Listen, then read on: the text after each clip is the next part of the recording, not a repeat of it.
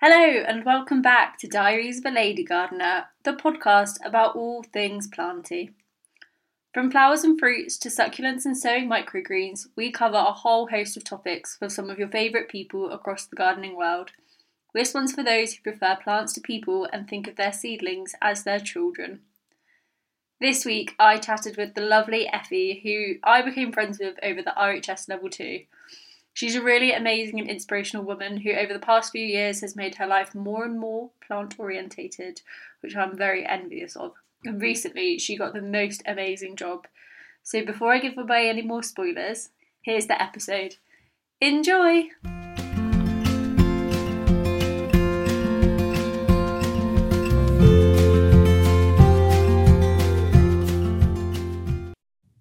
Oh, okay. I like this question. So my mom always had a garden, which I was slightly involved with as a kid in the sense that she gave me a patch of ground and said, what do you want to grow? And I grew strawberries because I didn't have to put much work. You just kind of planted them and let them do their thing. Love it. Yeah, so that was always kind of in the background in my childhood. And then when I moved away from home in Greece and moved to Scotland to study, I found myself living in an apartment for the first time. There was no garden. And I was like, okay, I started missing it. And I didn't even realize that it was like a part of my life until I missed it. So I did what any apartment living person would do. And I got a whole bunch of houseplants.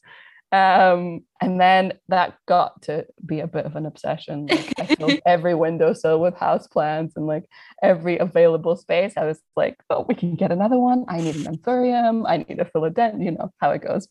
Absolutely. And then I think it was like the year before lockdown. Like we think of things in terms of lockdown. But yes, 2018. I was like, oh, we moved again, and this time to a house with a big garden. So I was like, okay, maybe I could try my hand at this. I can grow a little bit of kale because we love kale. Just see how it goes. Dip my toes in. And I think at the time I had a Plantstagram that was all for indoor house plants. And I happened upon a couple of like allotment Instagrams. And I was like, oh, people do this and they do it well and they take beautiful pictures. And I started getting really inspired over time. And I was like, okay, I'm going to do this. And then I got my little patch of land at the Botanic Gardens, where I was a volunteer at the time. And it wasn't until last year that I got my first allotment, which was a half plot. And only recently in December got the full plot. So I'm still like relatively new on my allotment journey. But yeah, that's the gist of it. I love it. It's always interesting to hear where people started because it seems to be very much either you always grew with your grandparents or your parents as a child.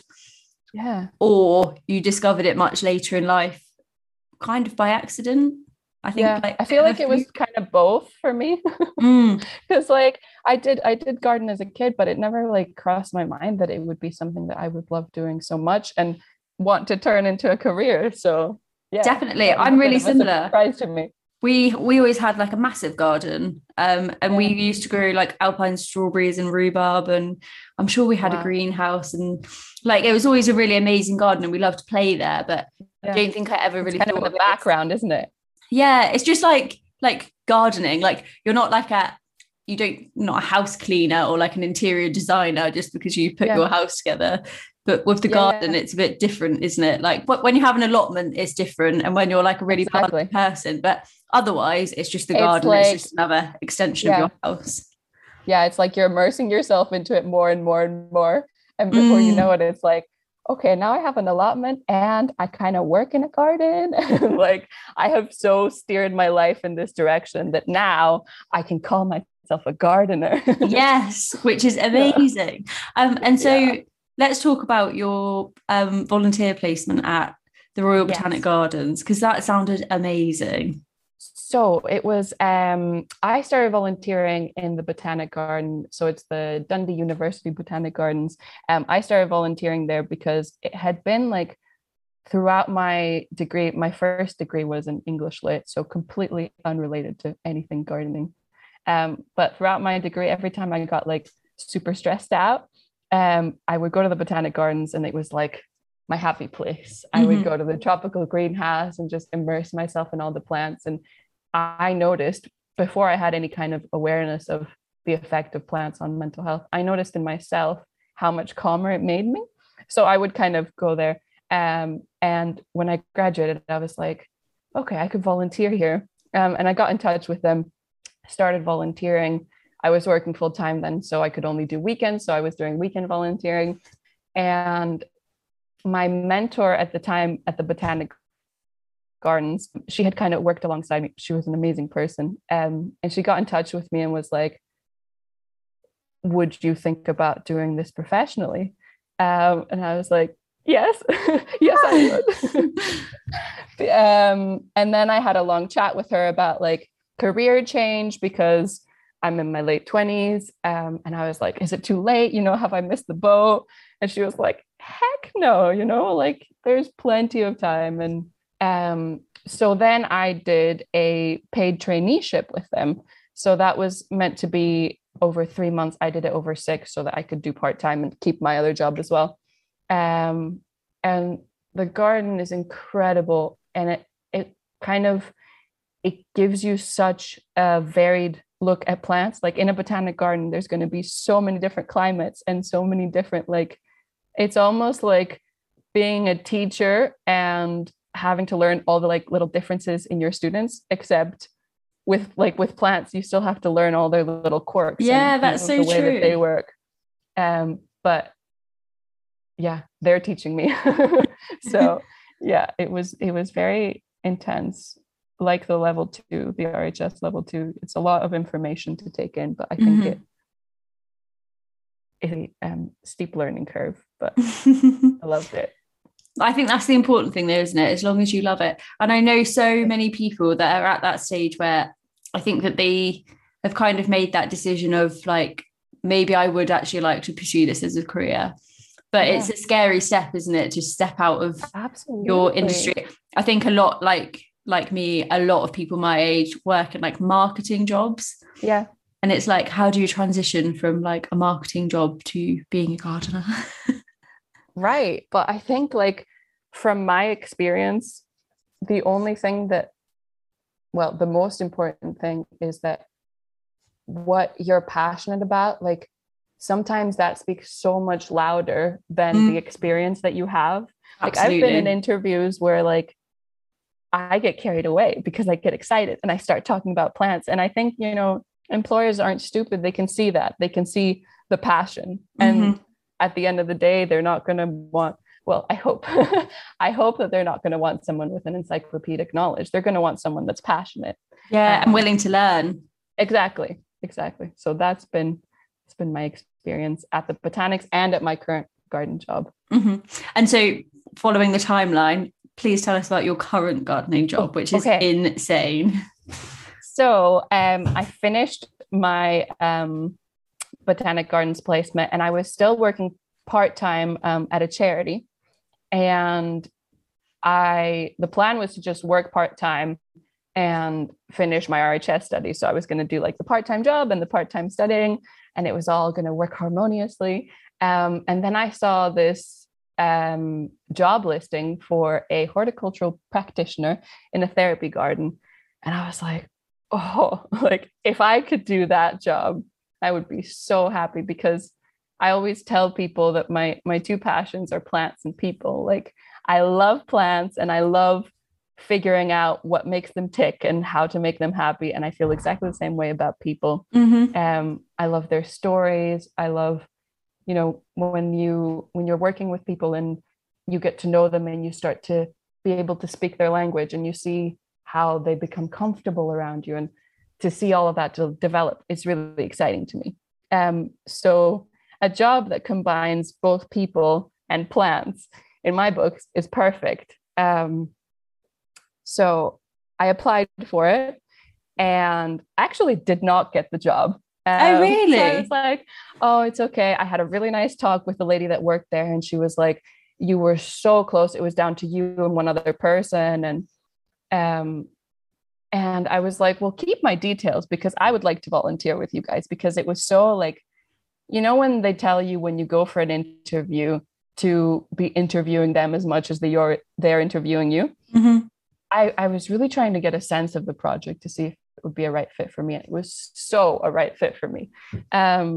So I was kind of sad when I didn't get it, but I was like, it's okay. We'll try again. So I told her to keep my details. And then I got an email a little bit down the line, and it was from the woman that is now my manager. And she was like, we've secured some additional funding and we really just want to hire you because you've already done the interview and you've already impressed us. So that was such a good day. That's amazing. Yeah.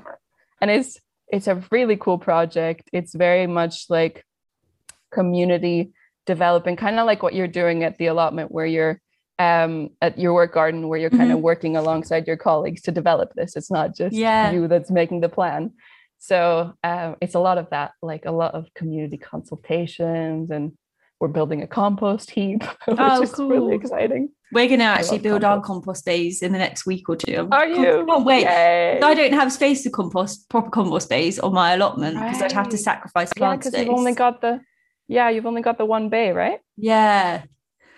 Oh, yeah, I've got like the one main compost bay, and then I've got like a bit of a stack that's like more of like the weedy things that I'm not quite so like sure on putting into the compost. They go in like forget-me-nots. Yes, them, which are happily growing in lots of pots at the moment, it seems. Well, surprise seedlings. Yeah. I can see little pops of blue, so it's a nice treat for some early colour. Definitely welcome this time of year. Yeah, definitely. So how long have you been in your, well, I feel like it's not quite so much of a new job now, but your new job? It's still new. It's only been a couple of weeks. So I started in the new year. So amazing. Nearly a month now. So I'm still figuring out the ropes, but it's quite a small team, which I really like, because, you know, you get to really know your colleagues and work quite closely with them. And yeah, like I was trying to describe it to my friends who are not plant people, and they didn't really get the image, but I said, it's like being at an office and you're talking to your colleagues about work, which is great. And then the conversation can instantly and spontaneously go in the direction of what's everyone's favorite variety of sweet peas. It's just like, that makes me so happy that now we're talking about what sweet peas everyone likes, you know? So yeah. No, it sounds like a really amazing project.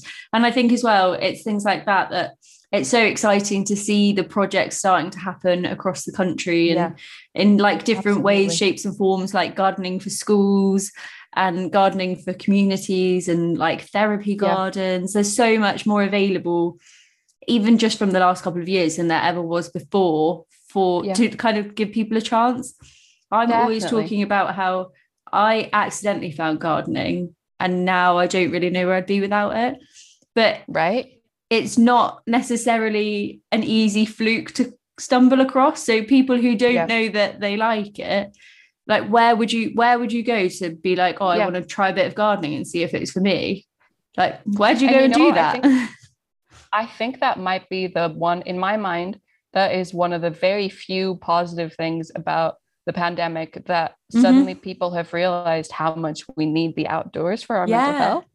And there's so many new initiatives that are kind of structured around that.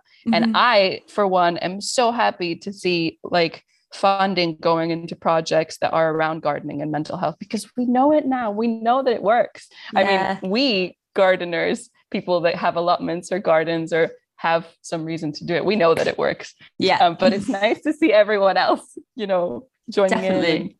I would say I'm 100% more of like a well-rounded, more stable, all-round person for having the allotment that I go to every single weekend. And even if it's a case of you're sat there, today I sat in the shed for an hour eating a sandwich and drinking a cup of tea, and I was feeling a bit emotional, but I just sat there for an hour and then I felt fine and I was all right and I cracked on. Doesn't have to be complicated. No. I do this thing where, so my allotment's at the top of the hill, so I have to walk quite a bit to get to it. So that's a workout in its own. Yeah. But I do this thing where I like to compare my mood on the way up to the allotment versus on the way down. Oh yeah. And without fail, every time, like I always go up grumpy, usually because I'm carrying like lots of food waste and stuff in my bag up the hill, which is not fun. But also because it's before I get that outside time and that gardening time. And then when I'm coming down the hill, I'm always like, isn't everything great? Aren't things wonderful? You know, Yeah. like, in just such a good mood.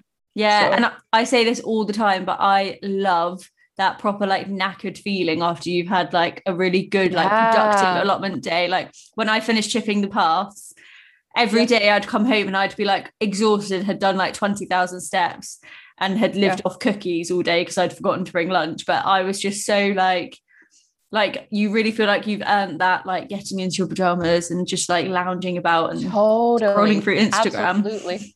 Yeah, exactly. Now I can be a couch potato. Yeah. Yeah. After a day of work, sat in front of a screen, I'm always like, I feel like I need to be up and doing other stuff because I've been sat down all day. But you're still tired. It's just a complete other type of tired. It's more like a drained feeling. I find like a physical tiredness. Yeah. But the work garden obviously is a nice break, and like at lunchtime, it's so amazing to be able to go out, and not anyone else is quite as excited as I am about it. But you'll get them excited eventually. When we started, I would say that there was maybe one person who was like, this is really cool. And then I was like forcing people to come up because I was like, I need everyone to dig these beds because I cannot physically do it alone before the growing season starts. This is not a one-person job. Exactly. But then so that's the thing. See, when you start harvesting things, they're going to be so excited about it. Yes. We had like a few amazing cobs of sweet corn and like enough potatoes to make a huge potato salad that we made for everyone. And I think that like slowly one by one, people are like, oh, this is really cool. And now a couple of people are like, oh, do you want to go gardening tomorrow? And I'm like, yes, someone else wants to come and do it with me. Yes, I do. Yes, I always do. We're super prepared this year as well. So it's last year we only started digging in April. And then it was like a race to get everything to a slightly growable stage. But this year we've had plenty of time to prepare. We're like not ahead of the game, but we're much further ahead than we were this time last year. So that's what matters really. That's why I felt so good when I got my full plot like at the start of December, because I was like, I have all these boring winter months to really like get it how I want it to be. And then come April and March time, it's all systems go. Yeah. And there won't be like, And I have the greenhouse building project, which is going to probably take a good chunk of time. Yes. I have to know though, how did you make your final decision? Because I know you were umming and ahhing over whether to keep your existing plot or to move to the new one. Yeah, so I asked everyone. I asked people on Instagram. I asked pals. I asked my mother. We did a specific video call about that. She was very invested. And then the people at my allotment site were actually really nice because they were like, you take your time. There's no rush. If you want it, you have it. If you don't, you don't, which was awesome. And then it started getting really cold. We had our first frost, I think, at the end of November, which is quite early. But so I went up. I knew that it had been frost the night before, and I went up to the allotments, and my half plot was full of frost. And actually it had started to get like little pockets of flooding where the rainwater collected, and that had turned into like frozen puddles. And the new plot, my current plot, no frost at all. So I was like, oh, okay. So even though they're in the same site and they're quite next to each other, my old plot was a bit of a frost pocket because it was kind of on the hill, but it was surrounded on all sides. So it didn't get sunlight until quite late in the day. Whereas the new plot is quite exposed. So the frost melted away really quickly. So I was like, because in Scotland, we're a little bit behind always with frost. I think that the difference between the two plots was the deciding factor, because I was like, I'm going to want the frost to be gone as quickly as possible. Yeah. And to have the soil unfreeze basically so that I can start planting things. That's so good though that you had a deciding factor. It was really good. I remember chatting to you about it, and because there's so many pros and cons either way, and you're like, oh, but I'm losing that, but I'm gaining that, but this has been really good, and I've worked on this one, because I had the same when I moved. I was just like, I've got it to how I want it, but I know that I will want more. And I wanted the one next to mine, but someone else had nabbed it the day before. And I was like, oh, I don't know what to do. Yeah. So on the one hand, it was like the attachment that you have to the plot that you already have. You've planted some things already. You've kind of made it how you want it. But then you have to weigh that against the like potential of the new plot. And that's kind of hard to do because it's all theoretical. But I did find it really helpful talking to people like you and being like, what do I do? And also having people understand why this was such a big deal and not just be like, it's a piece of land, just pick one. But there's just so many factors, and even down to like the slightest thing, like the frost isn't a slight thing, but like the fact that like an allotment's slightly more tucked away or slightly more exposed, or if the soil is slightly better in one area than it is in another. There are lots of things, and it does vary. It really does. Even from like whoever had the allotment before you, what they did with the plot, like how much organic matter they incorporated or anything like that. Like that can all make a difference. And how overgrown it is. Because my first plot was just barren ground. And then the new one was just like a weed central. Oh boy. Yeah, you've had your work cut out for you. It was worth it though, because it looks clean and tidy at the moment. Oh, it's so satisfying. And you don't even really realize it until you look at the before and after pictures and you're like, okay, I've done a lot of work. Definitely. I have put in a lot of hours. Especially this winter. Like last winter, I thought that was a productive winter. This one has been a whole nother level of productivity. Yeah. Yes, you're so on it. I love it. I love getting a daily Shannon update. What's she been up to? She's been wheelbarrowing. She's been DIYing. Yes, inspirational. Well, today we finished putting the swing seat back up. Yay! Which is really exciting. And it's now, why do you take the swing down between seasons? Is that so the wood doesn't get like all worn by the elements? It actually wasn't. So the first iteration of the swing seat, it was really sturdy. It was actually like surprisingly original swing. Yeah, the OG. The OG swing. But it was made, the seat was a pallet that had quite a lot of nails in, and it was just a little bit, there was a lot of things about it that weren't quite right. And I think I said this in a previous podcast, which probably ruined everyone's visions of the swing seat, but it was so close to the fence that it didn't actually swing. It was just a seat. Oh no. Oh no. And so we decided to rebuild it, and we were like, we'll make the pallet seat ourselves rather than using an old pallet that's like not very comfortable.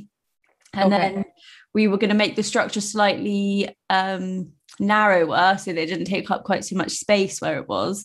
And then it was either going to be pushed forward or moved to another space so that it was just a bit more usable. I think last year it was great for photos, and every time someone came, they wanted to sit on it. But then you'd sit on it and be like, it's not super comfortable. It doesn't actually it's swing. Not doing much. Yeah, it's just a bit of a novelty. But this year, the reboot, I mean, it's taken a few times to get it to be sturdy enough to sit on. Yeah. But this one is way comfier. The swing is at a better height so that you're not having to like climb up too much to get on it. It's in a better place, so it actually, you can swing back and forth quite far, and it's actually a swing. And did I see, does this one not have a back? It doesn't, no. Okay. And is it still comfortable? Yeah, it is, because I actually found that the back on the other one was quite uncomfortable, because the seat was a bit too long for your legs to dangle down, but not quite long enough for it to fully support your legs. Whereas it made it that you had to be like quite lying down. Yeah, we might still put a back on this one. I've not decided yet, but we've hung up as it is for now, and I'm going to make a big cushion to go on it. But the new viewpoint is where the old teepee was, and you can just see everything on the plot from it. And so I just think it's going to be the place where, like, one of my resolutions was to actually like sit and appreciate the allotment a lot more. Yeah, because I find that really hard. Busy.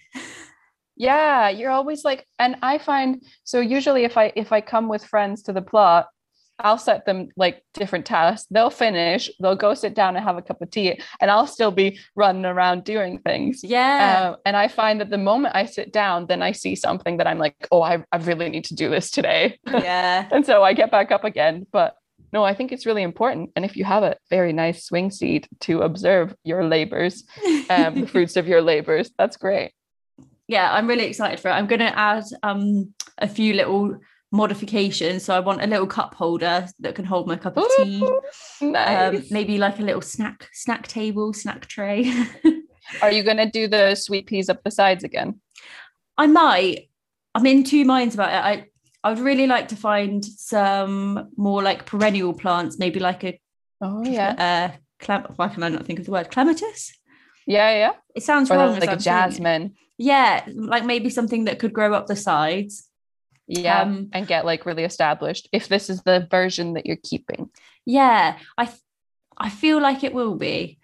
It feels like more of a finished product than ever before, although the design is a bit unusual. The person who built it tells me it's Japanese inspired. I would say it looks cool. It's maybe not what anyone else would associate with a Japanese design. I would say it's more kind of the architectural mind, you know. Yeah, it's still uneven like it was last year because some people just don't like to measure when you ask them to make it a bit more even. I get that. I am a DIY rebel myself, which is why my partner ends up doing most of the DIY, because I'm like, just nail them together, it'll work, it's fine. And then you end up with crooked raised beds, but that's okay in my books. Yeah, take a couple crooked raised beds. Yeah, I do like a bit of homemade.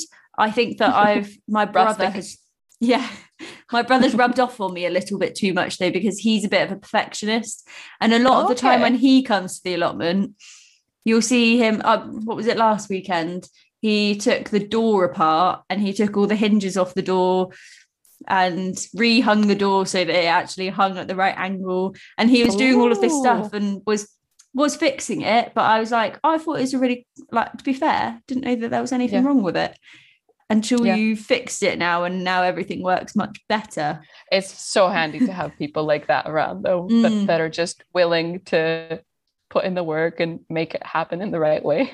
Yeah, my thing is, I'm like, I want it and I want to do it myself, but I also want it to only ever take me 20 minutes so that I can be like, I've just knocked this together and now I can enjoy it. Ticked another job off the list. Yeah. So what are you most excited about on your allotment this year? Have you got big plans, or are you still yet to plan? Well, originally, when I was gardening in my house before I even got an allotment, I had zero interest in flowers. It was all about the vegetables. Mm-hmm. And then I think I'm yet another person that has been influenced by all the gorgeous pictures on Instagram. And I would like to have a really good mix of vegetables and flowers. Mm-hmm. I'm working on a list of perennial vegetables that I want to get for the plot, because I'm thinking if they can come back every year and do some of the work for me. I got a really cool variety of seeds from Real Seeds. It's like a Asturian tree cabbage. Oh wow. So it's like this cabbage, but I think you just eat the leaves, like it doesn't form a head, but it grows like really tall and like this luscious green, like it looks beautiful. Mm-hmm. So I'm going to be growing that, and then getting some perennial kale and some perennial cauliflower, actually, which might solve some of my cauliflower growing difficulties, because I have yet to grow a successful cauliflower. Me too. I didn't know that there was such a thing as perennial cauliflower. Right. So you get it in like little plug plants, and then they apparently grow up to 10 cauliflowers in a year, but they're smaller. Yeah, right. Wow, so I was going to grow mini cauliflowers anyway this year. I'll send you a link. Please do. On the perennial kale, if you would like some Taunton Dean perennial kale, I will take you a cutting, because I've got a couple. Are you serious? Yeah. No way. Yes. I was given them by shout out to Luke's Plot. Luke's Plot sent them to me, I think last year, maybe the year before. And mine are at the point where they need trimming down now. Well, I was looking to buy some online, but they were either like incredibly expensive, or it was like something from the States, so it wasn't even relevant to us. Oh, perfect. Yes, please. Start my I'll little send them right perennial back. veg. Yay. On Then flowers. Flowers did so much better for me last year than vegetables did. Like my sweet peas were unstoppable, and so many of my vegetables were miserable because it was such a rainy summer here in Scotland. Yeah. So I'm like, okay, more sweet peas. Nothing's gonna ruin my gardening. I'm gonna have perennial vegetables and sweet peas and all the other flowers. It sounds Yeah. amazing. I've got some ranunculus that I started way too late, but they're looking really cute actually. Like they've got all their first and their second set of leaves, so they're still quite small. And it's my first time growing ranunculus, so I'm really hoping that they actually flower for me. But they're gorgeous, aren't they? They are, but you'll have to let me know how yours get on, because I have just found them to be, they're like the princess of flowers. Yeah, they princess need in a the lot of pea of babying flowers. from what I understand. Yeah. It's like, oh, I'm They too need wet, I'm hand too holding. cold. I'll tolerate the frost, but I won't tolerate the frost. Mine are looking at probably maybe like 60% health. They don't look great, but they don't look dead. Good odds. Yeah. I was saying this to someone about gardening. I think that now that I am a quote unquote professional gardener, I can say that it's a numbers game. Like the more plants you grow, the larger the scale, the more you're going to lose. And that's okay. Yeah. So you kill some plants. That doesn't compare to how many beautiful plants you're going to grow. Yeah. So, and also who actually knows the amount of seeds that they need?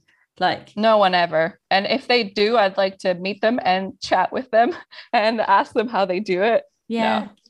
No, I think it's better to oversow and then give away some plants, or like plant tuck babies. them in extra. Who doesn't here, like free plants? Absolutely. Yeah. I sowed a tray of Amimagus and nothing happened. And I sowed a lot because I'd heard that their germination can be a little bit tricky. So I just threw them in the greenhouse and I was like, oh, such a frustrating plant. And I checked today and they had all come up like a month later, a long time later. I may even have sowed those in November. But they're all up now. So seeds will always surprise you. Definitely. I tend to err on the side of, if you have space for it, just tuck it in a corner somewhere and see if it maybe needs to come up in its own time.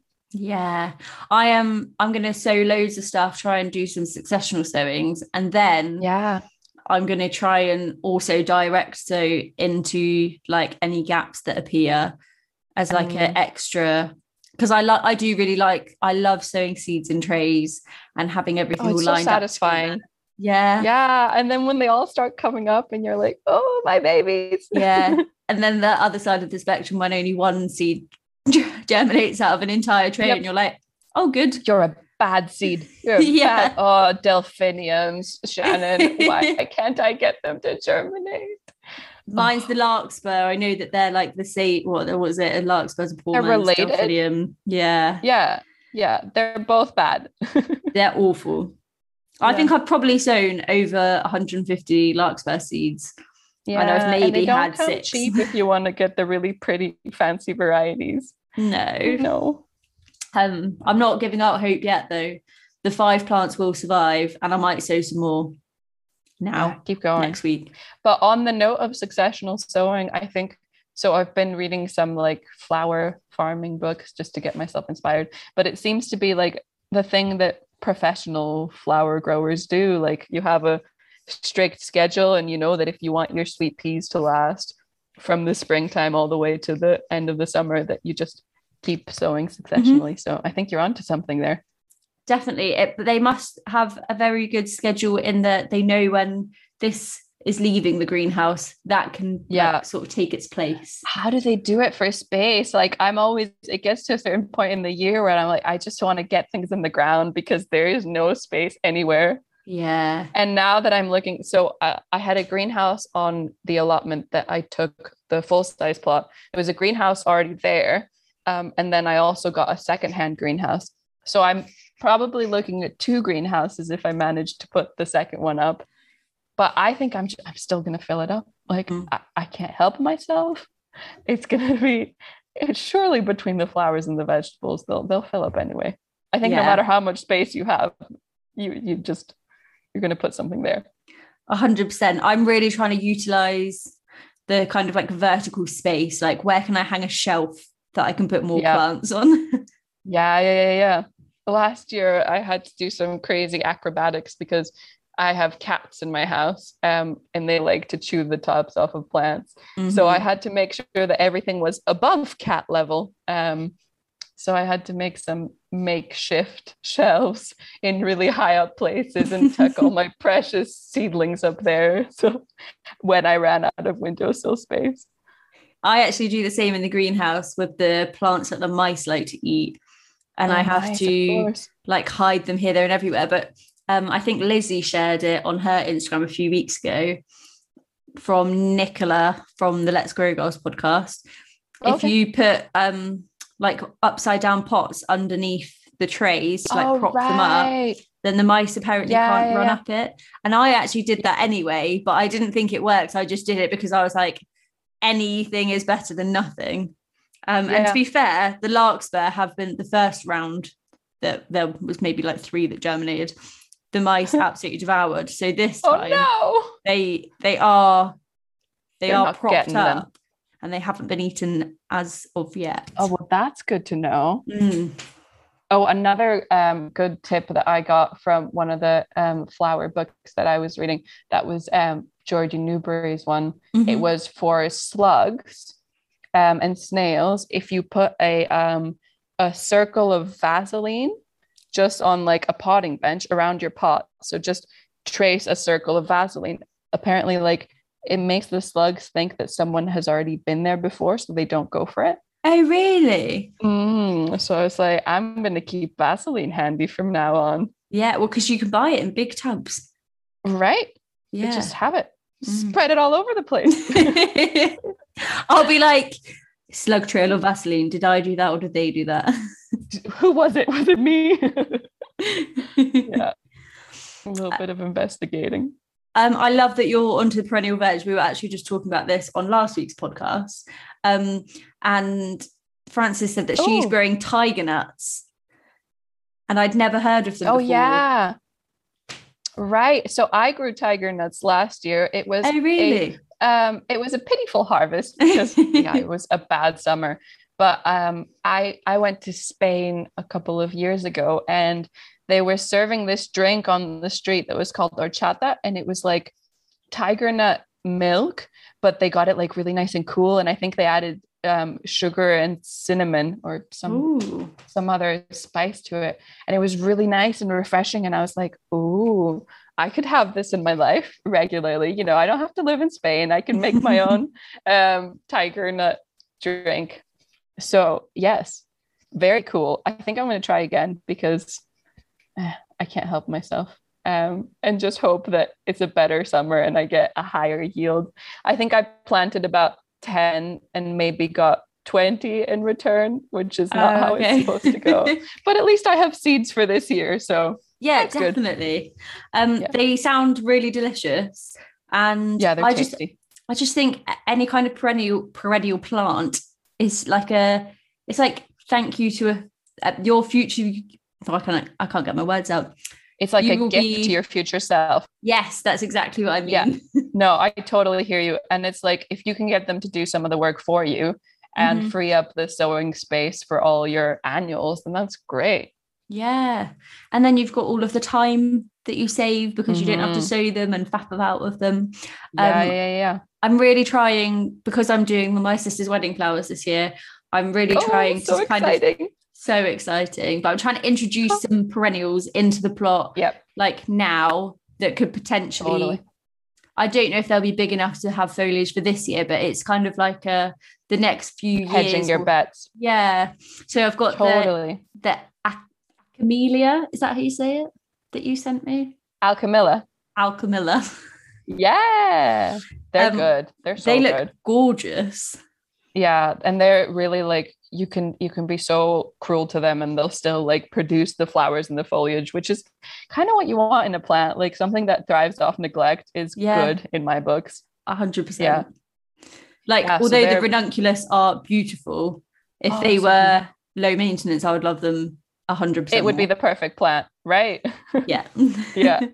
That's what in this book that I was reading, she was saying that like alchemilla is such a great one to have around because it self-seeds, which is good because it means you can always have a new supply, even though it's perennial. But also, if you don't want it to self-seed, you'll probably be using most of the flowers in bouquets anyway, because they're such a good filler. So yeah, that's a good one. And peonies as well. I listened to your peony episode and I was like, okay, I need to get me some peonies. I did have a Sarah Bernhardt and it didn't bloom for me in the first year. Oh no. So I'm really hoping that this is the year that it does. My peonies have actually got little like red buds on at the moment, which I'm guessing is where like their growing points will come from. Yeah. And I'm so excited because I only got them last year. Okay. I can't even think I don't know how old they would have been. They came in like 2-litre pots. But they might flower this year. And the thought that they might, even if I just get one flower, is very exciting. But I think I don't will even know what they smell like. I know that people say that they smell really nice, but I don't think I've ever smelled a peony. I don't think I'm excited. I think that they're probably just a little bit too early for my mum's birthday. But my mum's like favorite flower is a peony. And I remember, it can't have been last year, but the year before, that I had been watching the peonies in the supermarkets and I was like, I'm going to get her those beautiful Sarah Bernhardt ones. I'm going to get them. I'm going to get them.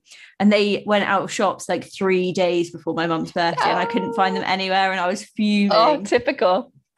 Yeah, nature has its own timetable. Yeah. My mom's favorite flower is sweet peas. And her birthday is in February. And I'm like, I can't possibly have sweet peas for you in February. I'm so sorry. It's just not going to happen unless I get like a really cool heated polytunnel, in which case, Mom, we can talk about sweet peas. Yeah. Oh, that would be cool. Oh, right. Bougie. One day. Oh, yeah. Dream big. We'll get there. Yeah. And the other flower that I'm really excited about this year, another one of my mum's favorites, I had a bunny rabbit as a child, like a toy. And I remember buying it from Darts Farm and I didn't know what to name it. And my mum, her favourite flowers were Lisianthus. And she said, why don't you name your bunny that? Because I always forget what the name of the flowers are. And so I called my bunny Lisianthus. And then I was listening to... They're nice. They're beautiful. They're so beautiful. But I was listening to a Let's Grow Girls podcast and they were saying about how hard they are to germinate. And that's why you can't really get plug plants for them in the UK because the success rates are so low. And also they like a warmer climate than us, right? I think than what we have to offer. Yeah, we don't have the best offering of the globe. I guess you would get that's a considerable amount of sunshine where you are. Yeah, well, I'm like the complete other side of the UK to you, where it is quite a lot warmer in comparison. But, so are you going to try and grow Lisianthus? Well, so I've joined the Facebook group where they talk about it and I have watched other people's successes and failures. They seem like, if you think ranunculus are fussy, this is another level. Even more so. Oh gosh, I don't think I could handle that. And you need a lot of equipment. You need a like lights and heat mats and expensive like dipping things that are like antifungal and all sorts. It sounds like chaos. I think maybe more one for like 2023, 24, 25. Yeah. When you have like proper flower farmer ambitions. But I have ordered some plug plants that I found on Sarah Raven. They only had one colour, but it fits perfectly with my sister's wedding flower scheme. What colour is it? It's like a peachy, almost like tea bag stained kind of petal. Lovely. It is nice. The most beautiful thing. And it looks a bit like a rose. That sounds amazing. Okay. Yeah, they look like tiny little roses, don't they? Yeah. So if I can manage to have even just one bloom to go in Tanya's wedding bouquet, I feel like it's like a full circle of like our childhood to adulthood and I've grown it myself. Your sister, I remember when you did the live announcing that you were going to do the podcast, and she was so like, you could tell how excited she was for you. And I was like, oh, that was so sweet, because my sister and I are tight like that. So it was just nice to see her like cheering you on. And now you're going to grow flowers for her wedding. It's so beautiful. Yeah, she's super supportive. And the fact that her babies love my allotment more than anything else just makes me so happy. Yeah. Oh, sweeties. Bless them. They've actually, you probably can't see it quite in the camera, but I've got a bit of a black eye from where one of them headbutted me earlier. Oh no, feisty babies. Yeah, I think, I can't even remember what, he was getting a bit overexcited about something and just knocked his head back, but I am fine. I've just got a bit of a... You gotta shine it. You should see the other guy. He did kiss it better though, 3 times. Oh honey, was it Noah? It was Noah. Okay, he seems like the feistier one of the two. He is Finn's a little bit more gentle. Oh, cuties, bless them. So on to the next question. If you could pick, this is like desert island flower, you can only pick 3 flowers to take to your desert island. Okay. All right. So, I'm going to start from like least favorite to favorite. Okay. So it's going to be like the grand reveal what number 1 is. Okay. Oh, exciting. So at number 3, we have gardenias. So gardenias are probably my favorite flower. However, I'm putting them at number 3 because at least in Greece, when I tried to grow them, they were so incredibly fussy and didn't like anything that I did. I haven't tried growing them in Scotland. That is to be determined. But they just have the most incredible scent and they're absolutely beautiful. They don't last in bouquets, unfortunately. But they're amazing. So that would be number 3. Bring them to my desert island. They're coming. Love it. You don't really need cut flowers on a desert island though, do you? Yeah. No, just want the planting around. You just want to admire them, smell them, and maybe it's tropical. Maybe gardenia is like the tropical environment of my desert island. Who knows? Yeah. 2 would be some kind of rose. I just have that kind of like nostalgic connection with roses. I think they remind me of like old-fashioned movies and cottage gardens, and they just has this like really nice feel to them. So definitely a scented rose. I did treat myself to 3 David Austins for the allotment. Amazing. I'm really hoping they flower. But if they don't flower this year, they'll flower next year. So that was an investment, but definitely one that I'm glad I made. And my ultimate always choice is sweet peas. I love them so much. Like they are such a hard worker in the garden. I've grown them in Greece. I've grown them in the States where I lived as a kid. I've grown them in Scotland. They don't care. They do their thing. They smell amazing. You can cut them. You can admire them. You can press them. So you can have like, you can dry them. Yeah, they make fantastic confetti. I didn't even think about that. I picked a load last year and I laid them out in my greenhouse and I was like, I'll just see. It's really hot this week. I'll see what happens. Yeah. And within 2 days, they were like crisp dry. No way. They obviously shrivel quite a lot. So I think that they probably reduced to about a quarter of the size of like a okay petal. So you'd need like a hefty amount. Yes, but they smell amazing, they look amazing, the colors kind of like intensify, like I'm sure most flowers do, but I've not really dried many flowers before, so it would go from like a blue to like a dark blue. Yeah, like the pinky ones, like they were a real rich pink, but they dried in such like a raspberry red. It was beautiful. Okay, wow. But yeah, I don't know, like everyone loves sweet peas. I think sweet peas and dahlias are probably like up there with some of the most popular flowers, but I love a flower that's a hard worker. And I think sweet peas, like you can be so like, I don't think I watered them once, to be fair. It was a bad summer last year, but they just kept going and going. And they're self-fertile, so like you can save seeds from them and not worry about them cross-pollinating. You can have them all growing together and the seeds will still come true, which I think is great. Mm-hmm. Yeah, no, they are a really strong contender. I am a bit allergic to them. They make my eyes really itchy. Really? No way. Yeah. So the teepee, controversial decision. I do still love the teepee, but I have to admit that I love it more for the aesthetic. Yeah, you have to kind of keep your distance. Yeah, because I can't take them to my house. No, you could be allergic to them. Yeah, I think someone diagnosed me with it on a podcast, actually. I reckon it was just Izzy B. I said to her about it, and she said, I think you might be allergic, because I know someone else who has the same reaction and they are allergic to no way. But it's not like a severe, because I can still touch them and play with them. It just makes my eyes itchy. I will still grow them. Yeah. It's still your signature thing. Yeah. Well, I've never actually. I was just going to say that I've never actually grown dahlias. That's my big confession. So this summer I'm growing dahlias. So we'll see how that goes. Which varieties are you going to choose? Do you know yet? Oh my God, Shannon, I got so many. I think I went a little bit crazy. I got I think I might have shopped from 3 different websites, maybe 4. I lost track.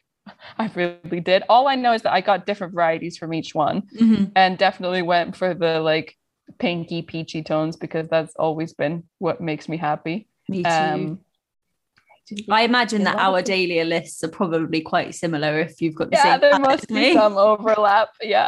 But what's not to love? So I'll see how they grow for me. I do wonder, because the soil on my allotment's quite heavy soil. Obviously, I was planning to dig them up because we do get quite wet winters in Scotland, but I wonder how they'll do. I'm really curious. So fingers crossed for a slightly better summer this year. Oh, I feel like we have to, because the first lockdown year was so hot, and it was great to enjoy the summer, but the plants, I just could not water enough because I didn't have you were watering every day and it was so much water. Yeah, but then last year I maybe watered twice because it was just constant rain. No, I don't think I did. I definitely didn't do a lot of watering last year. I think I maybe when you get plants in the ground where you're kind of bathing them and watering them for the first week or so. But after that, it was no, there's really no reason to. They're doing their thing. My water butt never even got to the point where it was empty last year. Yeah, same. And now at the plot, I have 2 water butts, so I think I'm good. We also have water on my allotment site. Do you? Yeah. Oh, that is gold. It's good, although I do hear that there can be quite a bit of competition for it in the summer because you can't all use it at the same time. So I'm hedging my bets with my water butts then. So I'll have a combination of the 2. Mm-hmm. Oh, it's very exciting. And I saw also that you were digging in your wood chip pile for that kind of broken down wood chip. Yes. So we get giant wood chip piles, and one of the allotment, he's my allotment sage. It's one of the guys. He's been on the allotment site for ages, so I always go to him with questions. I was like, how do you ever afford the amount of compost that you need for an allotment? And he was like, oh, I just use the broken down wood chip. I was like, you can do that? Yeah. So I started digging into the middle of it and found beautiful, basically fluffy compost. It's amazing, isn't it? Ours isn't quite rotted down enough that it's fluffy, but one of my allotment neighbours uses it for everything, and she's constantly back and forth with Barry's. Yeah. And so my rhubarb is planted in that. I've got loads of it in lots of different beds. I've just done it over the strawberry bed today because apparently it makes the soil more acidic, and they quite like that. Yeah. So it's just people that would be good for all your soft fruits. Yeah. Do you grow anything else apart from rhubarb in terms of because you said you have a strawberry bed, right? Do you grow any other fruits? The strawberries are I ripped them all out last year because I didn't actually really like any of the varieties that were in there. Oh no. So I've got some new varieties this year. Have you tried the white one? No. It's like a white strawberry and apparently tastes like pineapple. Like pineapple. Yeah. I haven't tried it, but I have heard of it. I think I might need to try it this year. I've ordered myself a couple of plug plants of that, so we'll see how it goes. Exciting. I'm intrigued. Yeah. I like a weird fruit. Me too. I have got raspberries that are also coming onto. I had raspberries last year, but they were all so crowded together that none of them ever really fruited. Okay. Are they the summer ones or the autumn ones? I actually don't know. I think autumn. Okay. But we'll see. I feel like I'm still getting to grips with certain plants on my allotment that were there before I was. Yeah, totally. But so yeah, those fruits. I've got some like blackberries, not blackberries. Can't think. Black currants. Oh yeah, they're good. They're prolific. Yeah. Well, last year again, they didn't do great, but I think that it's because they got put in. Someone was walking around the plots with a wheelbarrow and was like, "Does anyone want these fruit bushes?" And I took a couple, and then I kind of like chucked them in the worst border of the allotment that's not really been touched properly, and then kind of abandoned them. So I think that if I'd have cared for them a little bit more, they probably would fruit prolifically. So that they definitely need like mulching and stuff like now. But it could also be that like right after they were planted, they were maybe a little bit shocked, and it could be that like they really come into their own this year. I hope so. Have an abundance. Yeah. Oh, I like the blackcurrant jam. Me too. Oh, the other soft fruit that I love that I got last year is the Cape gooseberries, the Bacillus. Oh, yeah. So we grew some of those at the Botanics, and obviously it was in a greenhouse, so it was like it's ideal conditions. Yeah. And it grew so many. So when it was coming to the end of the season and we were cutting the plant down, I all the leftovers and I turned them into like a hot sauce. So I mixed it with chilies and made like a Cape gooseberry hot sauce. Yum. Really good. Yeah. That sounds amazing.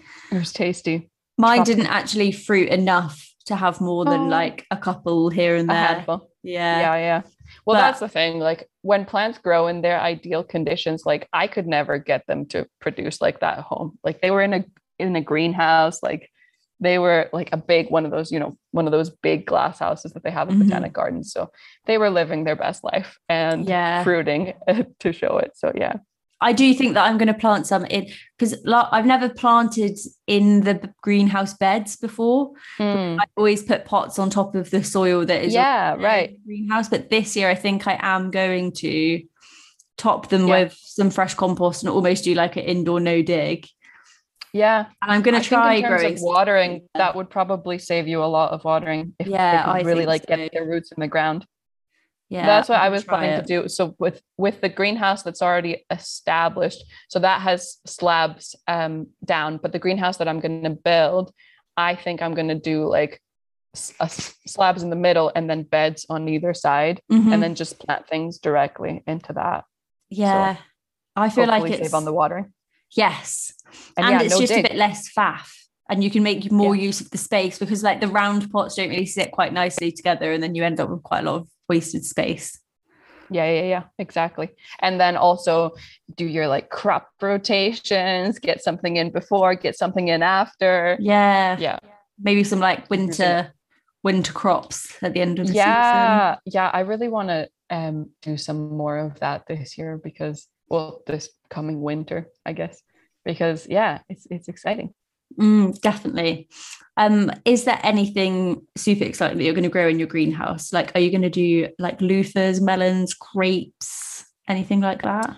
Well, I went on when you can't sleep and you're like, what am I going to do? Well, obviously I'm going to look at plants. I went on a shopping spree a couple of days ago and I bought some plants for the allotment. So I bought some winter flowering box, the really nice scented ones. So that's going to go on the outside. And I bought a sausage vine. I'd never heard of it before, but it's like a tropical plant that climbs and it prefers to climb on the inside. So I'm thinking I'll make like some kind of climbing structure for it. It's a perennial, so it lives for a really long time. The flowers are meant to smell like nothing you've ever smelled before. Like it has like a really incredible, like almost like, I think like a super powerful jasmine smell. And then you can eat the fruits, and they're meant to like almost like aubergines. I think they have that like bitterness without being bitter, if that makes sense. So I'm really excited for that. And hopefully it likes my greenhouse, even though it's not going to be tropical environment in there, but I hope I can make it happy because it sounds like a really cool plant. As tropical as Scotland can be. Right? Oh yes, in the tropics. Yeah, we'll see. But yes, I am giving loofahs another go as well, because last year they got aphids really early on, and I had to call it quits. Which I think was just because it was a bad summer and not because I'm a bad plant mama. Yeah. I think that the last 2 summers have been really testing, and because my first year was so good, the weather conditions were obviously good for the first year and haven't been for the past 2. I'm like, am I a bit of a fraud? Like, I'm 3 years in now and I feel like I should be like smashing it. Prepared. You weren't prepared for the crazy weather conditions we were getting. No. None of us were. Did you get the Great Blight of 2021? The what? The blight. The blight.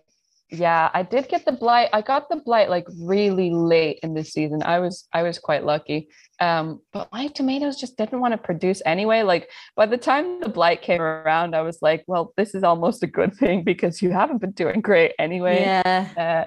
No, they definitely didn't get enough sunlight. I did get like a handful, I think a bowl or 2 of tomatoes, and they were delightful. And I was just like, oh, why couldn't there be more of you? But yeah, mine were all just green. Like there wasn't loads of them, and the ones that there was were all green. But then I did make that amazing sweet chili jam with the green tomatoes. And I think I saw that on your stories. That looked good. I don't think it would taste the same if you made it with red tomatoes, because I think it was that like greeny zing that the really tininess. Yeah, that was really good. I definitely want to do a lot more preserving this year. Because, me too. I remember doing a podcast last year after I'd made that chutney, and there was me on the podcast like, yes, I'm a chutney maker now. I make preserves. I'm a preserver. And then I never did anything else again.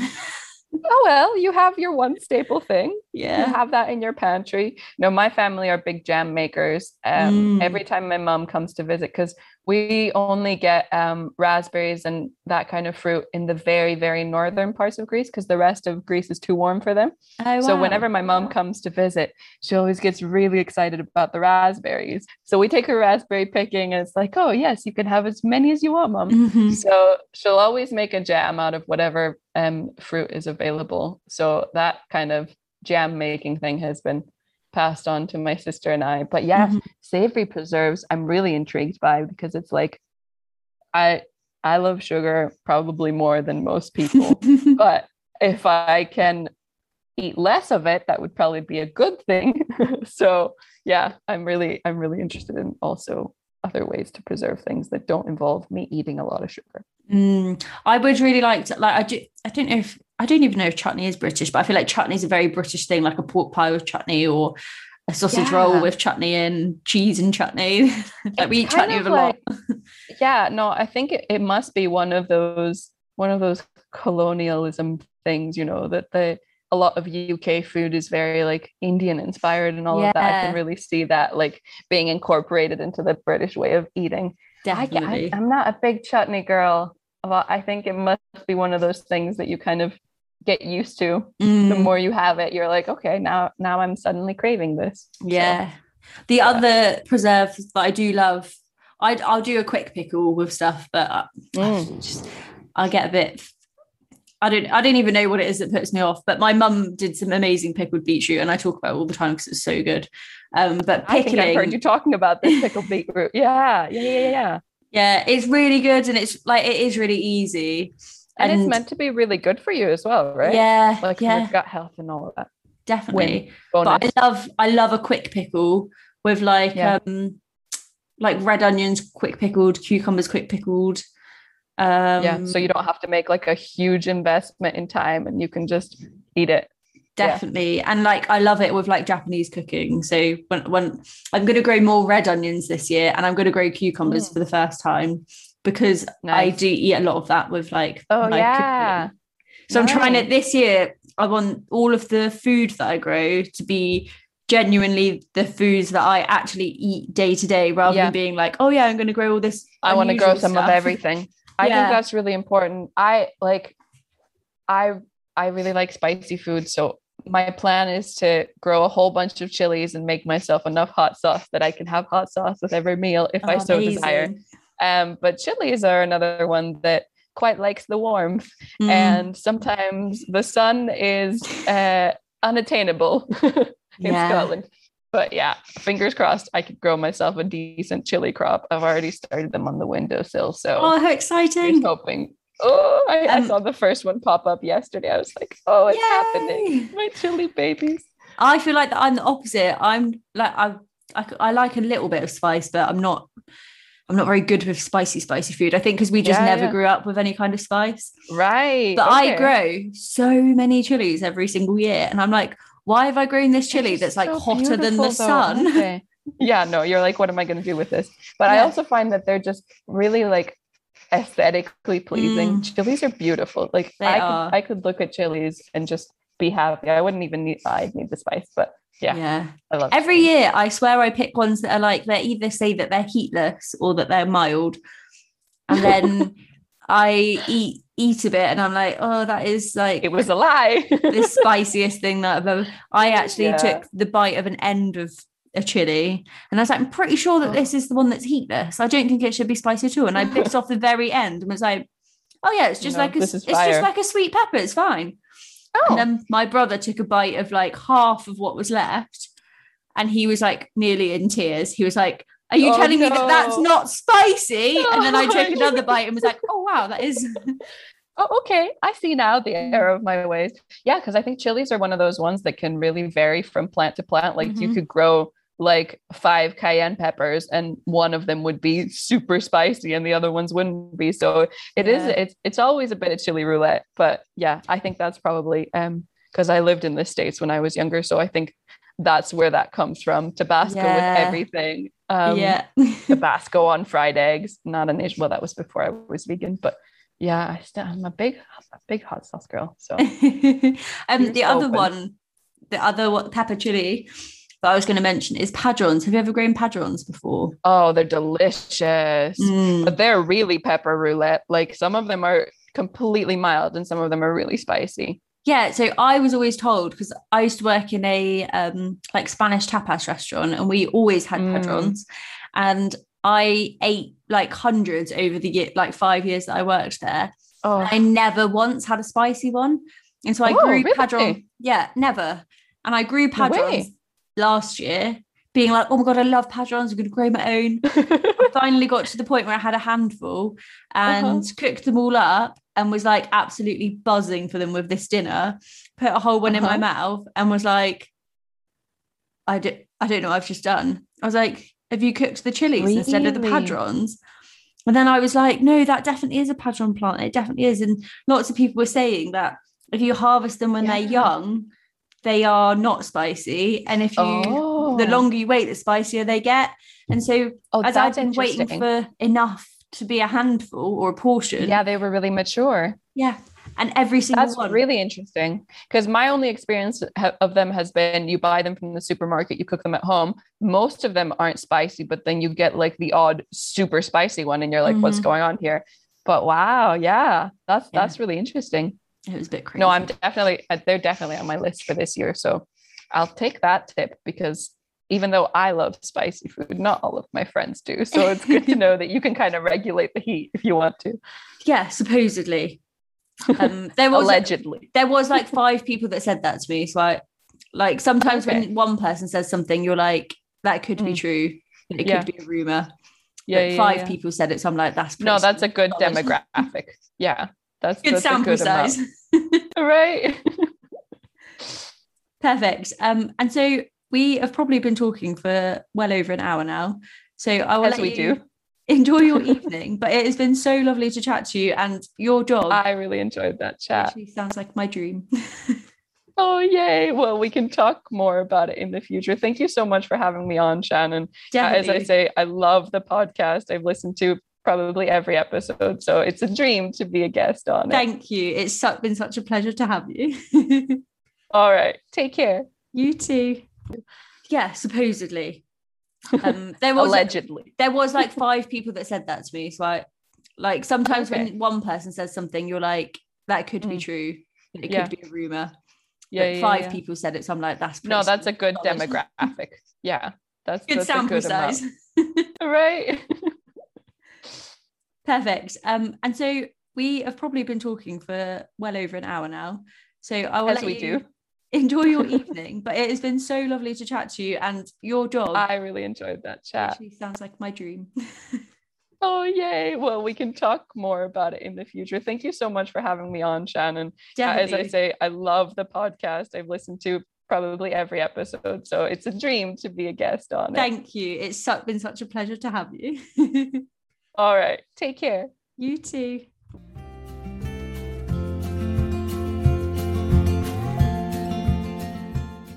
I really hope that I get to meet Effie in person this year. Her enthusiasm is infectious and I could chat to her for hours. Be sure to check out her adventures on Instagram at kale.over.high.water, and you can watch her transform her new plot over the coming months. If you've loved listening, please do leave a review and let me know on Instagram at Diary of a Lady Gardener. I love to hear from you with all of your questions and suggestions, as well as your own gardening stories. That's all from me this week. Happy growing!